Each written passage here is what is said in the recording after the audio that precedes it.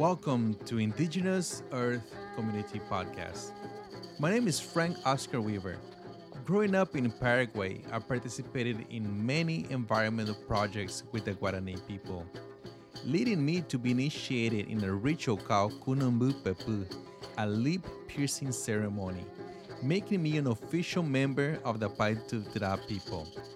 There, I learned the Arandu Kaatu, the traditional teachings of earth keeping.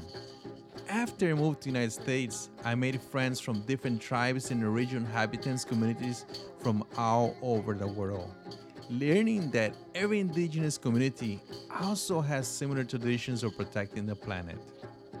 Now that the climate crisis is upon us and our planet is changing, more than ever, we need to listen to indigenous communities who are at the forefront of climate resilience and learn from them on how we can help to heal the planet and be more sustainable in our day-to-day life.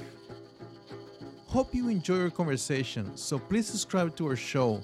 And if you like our conversations, give us a rating on Apple Podcasts. Share this with a friend, as that is how we spread our message. Aguche, thank you.